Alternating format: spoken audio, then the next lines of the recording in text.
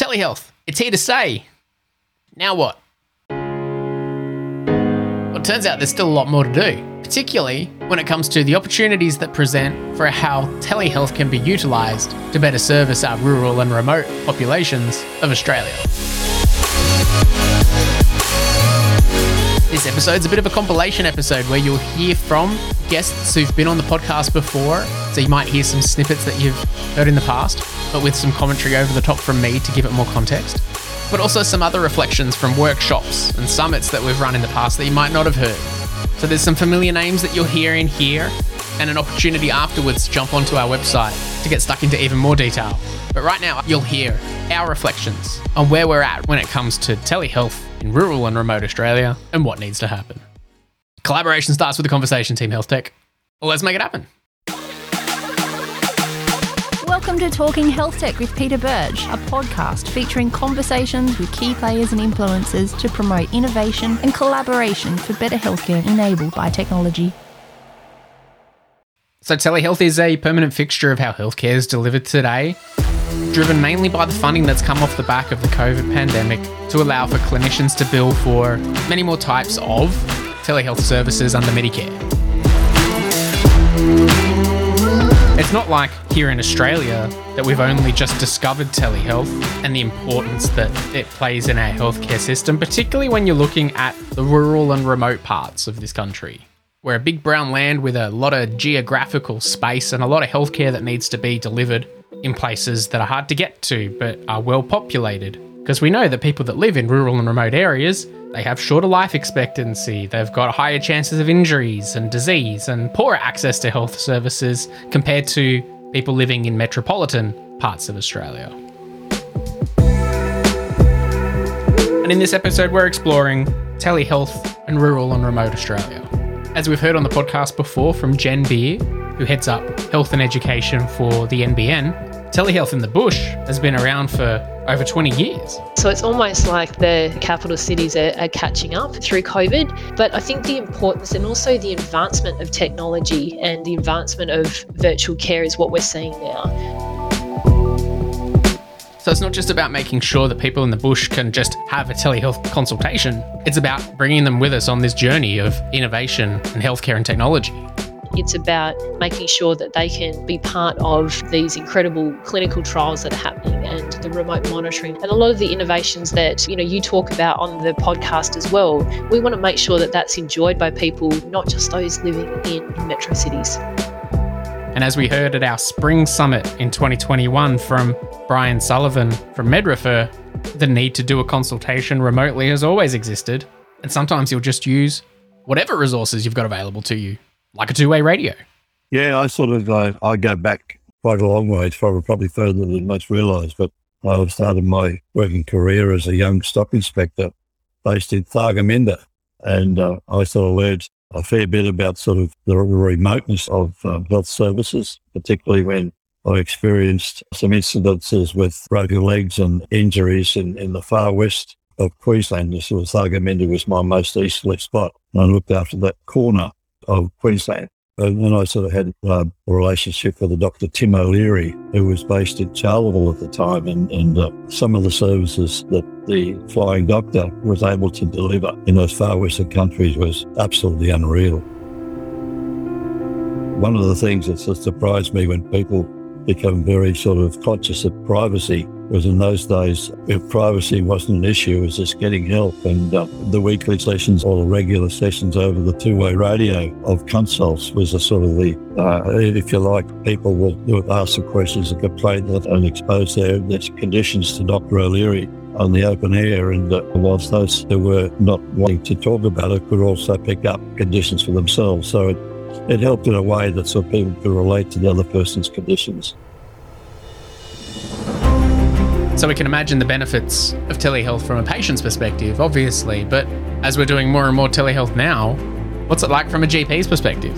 As Dr. Ian Kammerman from Northwest Health has outlined, one of the biggest challenge for GPs while performing telehealth consultations is all of the logistics. Well, I think one of the biggest things that GPs do these days is it's all about logistics, ensuring that you've got adequate resources. You could be working alone in a rural hospital, you get a call from the ambulance, so you gather your resources around you. And you can picture why as well, can't you? Because patients in rural and remote Australia need to travel significant distances. So, if patients do need to travel significant distances, it's important to ensure that you need to have all your resources organised, all the tests done beforehand, the travel is organised there, and also the patient can actually find their way to the hospital from the train station or from the airport, and then also that they can find their way back when they come back, and also that the resources are there to, they need home help or whatever. But it is a matter of actually trying to draw all this together. And telehealth is indeed a great solution for many different circumstances in healthcare, but it's important to think about when telehealth is appropriate and when it's not. As Dr. Annie Banbury has explained, it's worth thinking about where telehealth fits on the care pathway for a patient. If we think about a care pathway, then there are particular places along that care pathway that telehealth is very appropriate for. Of course, follow-up, for instance. So think about follow-up appointments. Very often you may just be looking at images. It may just actually be a conversation that you're having with your clinician. And so that lends itself really to telehealth. There's pre-treatment processes and consultations that lend itself to telehealth. If you need a hands-on, that's far more difficult for sure. And it's about understanding that telehealth isn't appropriate for every type of consultation, but there are many consultations that can be done by telehealth. And a telehealth consult can come in different forms too, which brings up that age-old debate of video versus telephone for telehealth. So which is better for a telehealth consult? It's becoming increasingly clear that having a choice is the best way forward. And there's a lot of evaluations going on at the moment looking at, well, maybe there's some appointments that are completely fine to be done just on a phone and using audio. If it's given a test result and there's no further discussion, is that appropriate? Is that a model of care that we should be saying, yes, that can be used? When is the video more appropriate? When you need to eyeball a patient, you get so much more from the video. I think there's all sorts of conversations around that at the moment. And it's one thing to have all of the funding available and the technology there to be able to deliver telehealth, but then another critical step in the picture is ensuring patients and providers are well educated on how telehealth works and the benefits. As Sylvia Pfeiffer from CoView puts it, education is one of the big things that we're facing right now. It's educating the clinicians that are working in hospitals or in their private practice about the advantages of telehealth. It's educating patients. Not every patient has found out that telehealth is available and the advantages that it offers. Education is actually one of the big things that we have to do right now. And every one of us is helping in one way, shape or form. We are working through relationships with industry associations to help the clinicians pick it up.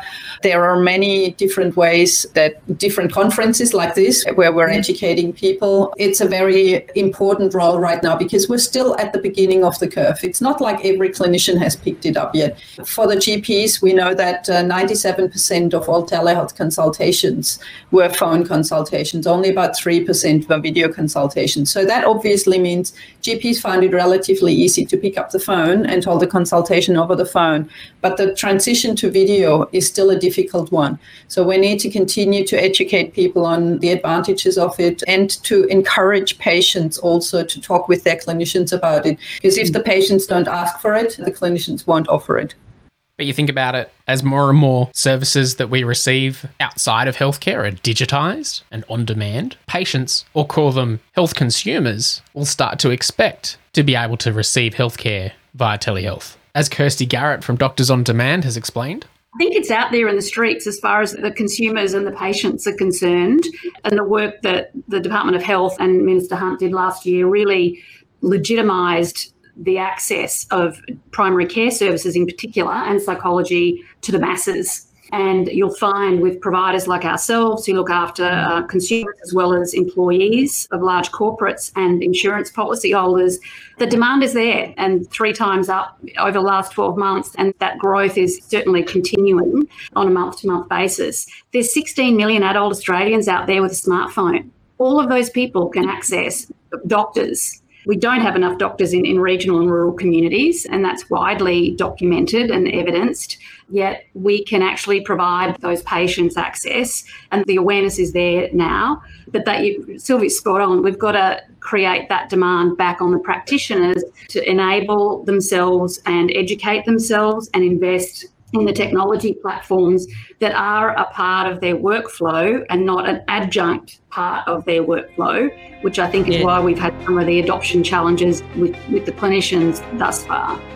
And thinking about infrastructure for a second, there's no real way around it if you don't have a decent internet connection or phone reception or the right hardware, so computer or phones. It's kind of hard to receive a telehealth consultation. And what we're seeing is more and more good examples of like a blended model of care where telehealth is being delivered from GP clinics in rural and remote areas to connect with specialists in metro parts of Australia. When it comes to actually, there are ways around if you haven't got the hardware or you don't have the internet. There's many good examples of models of care where people are going into multi-purpose centres or into the GPs and having their telehealth consultations. There's a really good reason to do that. I mean, if you have a specialist appointment and your GP is there, both of you hearing that consultation is fantastic because your GP is really hearing exactly what the specialist is telling you. There's a discussion that can happen after that specialist appointment, and there's an upskilling of those GPs in that specialist area. Then that's not to say everybody out in the bush doesn't have the equipment or the hardware, for sure, but there are ways around it. And I think using that technology that is in those healthcare centres is one way around it. And if we can invest in this education about telehealth and giving health consumers the confidence and willingness to utilise these models of care, it gives us a platform to enable more people to proactively look after their own healthcare. Yeah, the advancement of tech is really exciting, but as you've spoken a lot about previously, its success really comes from investing in the confidence and also the willingness of the people that are going to use it. And so for health consumers, it's really about, beyond the connectivity, it's about having access to devices and also that confidence to be able to use the platforms and also the devices themselves to be able to participate. And this not only sets up for what we're facing at the moment, but also thinking about that sort of people being able to participate more in their own healthcare moving forward. And that's a huge focus of the health industry. And so being able to leverage the incredible advancement that's happened over the past 18 months for health consumers and really build that into the future of healthcare will be important. And for healthcare providers, it's been a massive journey as well in thinking about, we often talk about the confidence of the patients or consumers, but it's also about the confidence of the healthcare providers. So not only in them being able to practice in different ways that they probably haven't done before, but also making sure that their clinics and practices are set up for success. And I've seen a lot of clinics that are going on their own digital journey. So we've got some who are still paper-based and moving to cloud. And then you've got others that are incredibly advanced that have been sort of on that journey for some time. And so what I've seen is a real emergence in the importance of that sort of ICT support, particularly for a lot of these clinics, to make sure that they are set up for success, because the industry is only going to digitise further. And so if we're going to be engaging and connecting with patients in rural and remote Australia, it's important that we're cognizant of the most appropriate ways to engage with Aboriginal and Torres Strait Islander communities. What's important is it's not just about turning on a switch and connecting a community. You've got to think about the risks as well of being online. So it needs to be very much an informed process that the community, and you've got decision makers in community who make that decision on behalf of their community members. So the engagement is so important, and going on the journey is so incredibly important. And so from a health perspective, it is going to take some time, but I think as a health tech community, we need to be thinking about not only the connectivity, but also the products and the services, and making sure that we're working with these communities themselves to design something that they need and they want to use. The most important part is being invited and building that trust. It's really important that the purpose behind getting into those communities is the right one. And so working with groups, such as the affiliates, to be able to understand some of the challenges of the community. So rather than being solution-led, I think it really needs to be, understanding what that community needs and helping design for that. So it really is about the conversation and getting that input, which is very different for communities that might even be 50 kilometres apart. We know that there's different languages, different mob, just even that close, but it's exactly the same with the needs of that community as well. So it's important that it can be created to meet those needs. So telehealth is here, that's great, but there's a long way to go. So what do we need to fix in telehealth to make it better? Well, it's time for us to think beyond just the consult and replicating what happens physically in a doctor's consult room and start thinking about the full life cycle of care for a patient. One of the issues that we're facing at the moment is ordering tests for people via telehealth. Very few of the companies are actually pathology and imaging have the ability to actually smoothly send a request form electronically. You've still got to print it out, you've still got to sign it, you've still somehow got to get it into the patient's hands so they can actually get it done. They are moving towards that, but it is quite a slow process. And what about integration and interoperability? And I'm not talking about between telehealth platforms and GP practice management systems. I'm talking about between GPs and primary care and hospitals. The biggest need and the hugest negative for rural practice is the complete lack of integration between general practice and hospital software, and even within the hospital software in New South Wales, which is where I work, the lack of integration between any of the systems that they use from an IT level, it's shambolic. And it's a significant negative workforce driver in New South Wales because it is so time consuming. So that would be my biggest call for change that would provide the most immediate benefit, but obviously really hard to do if you're sitting within governmental bureaucracy. And across the board, we could benefit from more structured support from our tertiary areas of healthcare for our rural areas. I think in the tertiary sector, what we don't do well is really structured support from our tertiary areas to our rural areas. So there are some states where it's mandated that they must support those rural areas, but in other states it's left to kind of service level agreements and individual kind of services that pop up. And what it creates is really inconsistency, and I think that's our biggest problem. We have some really amazing examples of practice, really extraordinary use of telehealth. I've seen podiatrists supervising an allied health professional doing a procedure on a high-risk diabetic foot clinic. You've seen stress testing in a rural area where the real-time data is going back to the tertiary centre. So there are really examples of amazing practice, but it's just pockets.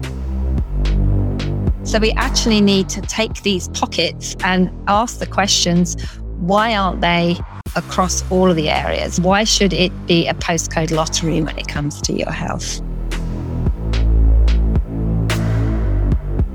Now let's talk more about the money for a second. Funding for telehealth.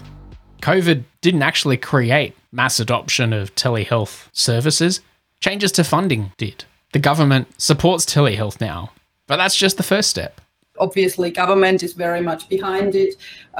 There's been a lot of calculations and information being shared with government around what the impact would be. And that's just from an expense point of view this far. I think they've seen that there's a lot of impact from a healthcare point of view about supporting patients, and that's been very helpful, particularly on the mental health side of things, but also GPs have picked it up. So the industry associations have been very much lobbying this, and I think we'll see a big change. In my mind, the adoption of telehealth items is a first step. Telehealth Medicare items is a first step towards adopting digital healthcare in government and towards making a bigger change.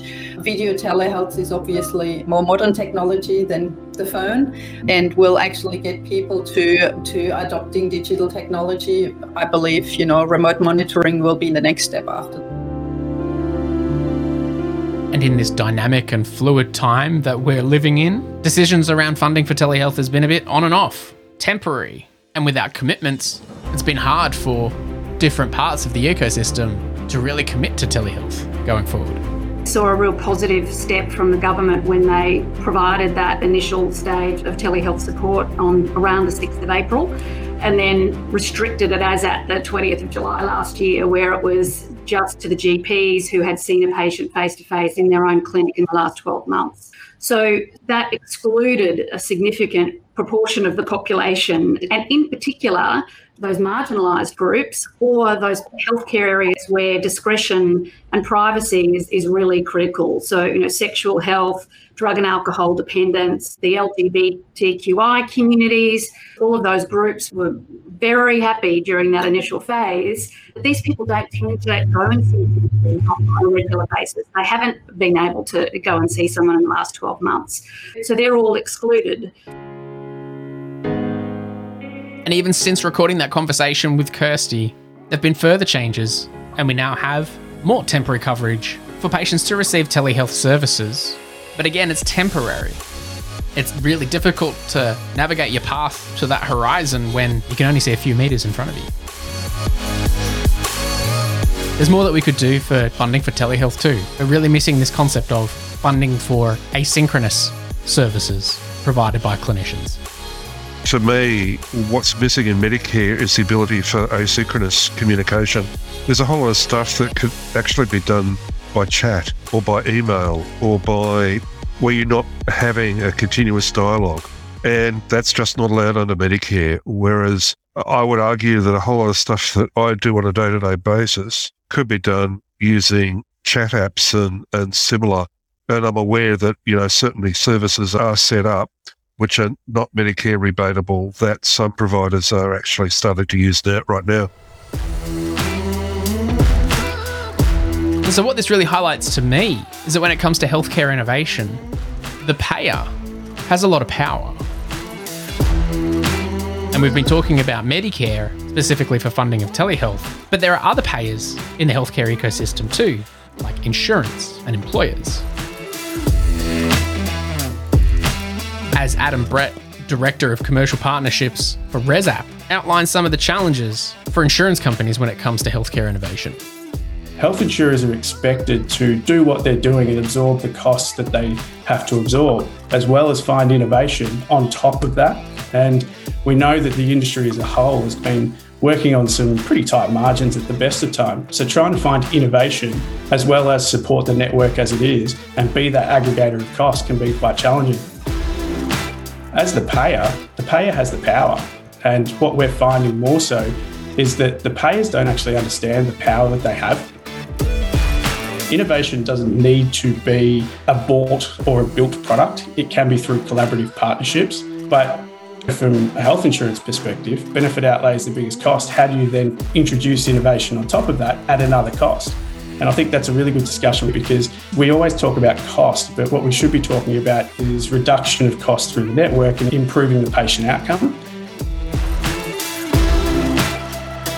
The problems and challenges with telehealth aren't technology problems. A lot of it comes down to funding. Payers can shift the needle when it comes to innovation in healthcare. The technology is there and it's ready and can be implemented.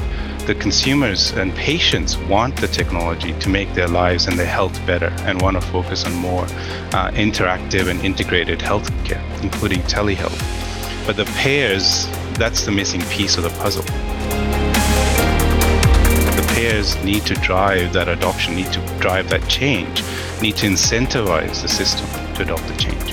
Healthcare, there's a McKinsey report that came out, telehealth has increased 36x since comparing the pre-pandemic and the post-COVID situation. So there's been a 36x increase in adoption in telehealth in the US. And there's probably similar adoption here. If you look at the root cause of why it wasn't adopted here in the first place, it wasn't the technology. There was a lot of funding and support to roll out these video systems to GPs and to clinicians. But part of it was also legislative and reimbursement focus. You could not get reimbursed for a telehealth consult unless the patient was more than X kilometers away from you, or unless they lived in an indigenous community, right? So it was driven by the payer system that resistance to adoption of telehealth. It wasn't that the consumers didn't want it or the doctors didn't want to adopt it and learn it, right? So you got to think about those things, and that's where the payers can really shift the needle, right? But interestingly, it's not just about throwing more money at healthcare to fix it. That's not how payers are going to move the needle. It's almost about being innovative about what we have and thinking strategically about how the decisions by payers on what's covered and what's not will drive adoption of emerging and innovative technologies in healthcare. What I find the difference between Australia and a lot of other countries is that there's not as much money going around health systems in other countries, so they're forced to innovate to get the right patient outcomes. We're almost too privileged in Australia that we have too much money in our health system, so therefore anywhere you go, whether it's public or private, you're going to get a level of care that a lot of other countries and people in those communities can't get. So it's not forcing the innovation side of it to come through. And the time to do it is now, because at some point there's going to be a consolidation of technologies in healthcare. And the more rolling up and aggregation that happens, arguably, it reduces the opportunities for partnerships between larger organisations and more smaller, nimble startups, who by definition have the permission to create these innovative solutions without red tape, and then partner with the big organisations to deliver scale. I think what I'm seeing and what we've seen in the past with different models is that at some point in time, this consolidation phase of technology occurs. And what we've seen in the past also is that private equity firms get involved very quickly, and they are the ones that pay for that consolidation phase, and they are the ones that benefit because they roll up and someone's bought complementary technology that sits alongside each other and aggregates it all together. And I think that's going to be the real shame, particularly in Australia, if that happens, because I think there's some really good opportunities for collaboration, partnership across a number of complementary technologies to form something that's going to give patient outcomes that next step. We're not talking about just telehealth. I call it the ongoing patient health. Telehealth's just the mechanism or the channel to get to the patient. But if you look at it more broadly, you could be setting up systems where remote monitoring occurs through every single day through a single platform. You could be doing check-ins with people through some of these technological pieces that we've got to then go, okay, there's something not quite right here. Let's jump on telehealth call and do the video conference with the GP. But at the end of the day, you just need to have clinician oversight over half of these innovations and these technologies to make it worth your while. But we're still stuck, particularly in Australia, into a bricks and mortar model. And I think that's going to be to our detriment at times. I think if you look at them more broadly, the benefit outlay reduction you can get by complementary technology all sitting side by side in a virtual world, so it's not a bricks and mortar delivery model, is pretty powerful. And you will get vast improvements from a patient outcome perspective. There's some pretty big challenges for our health system overall, but there's a great opportunity if someone gets the model right.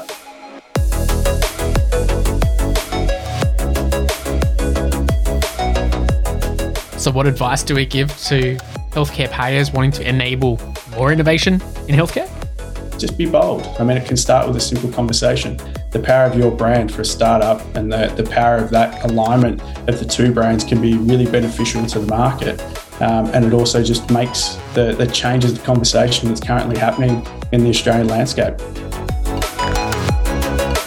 I'm hoping that this session was a good one to basically cover where we're at right now. Not just when it comes to telehealth, but telehealth for rural and remote Australia.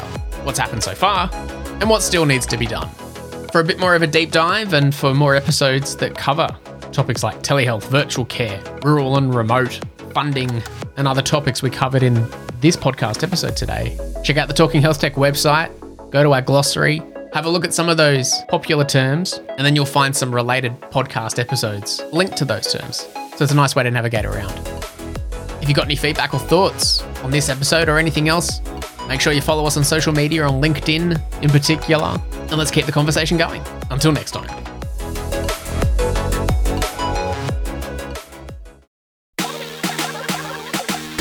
Thanks for listening to the show. Check out talkinghealthtech.com to connect with other people in our community and to learn more about the Australian health tech industry. Also, make sure you hit subscribe on your favourite podcast player so you don't miss an episode, and share this episode with a few people who need to hear it. Now go make it happen.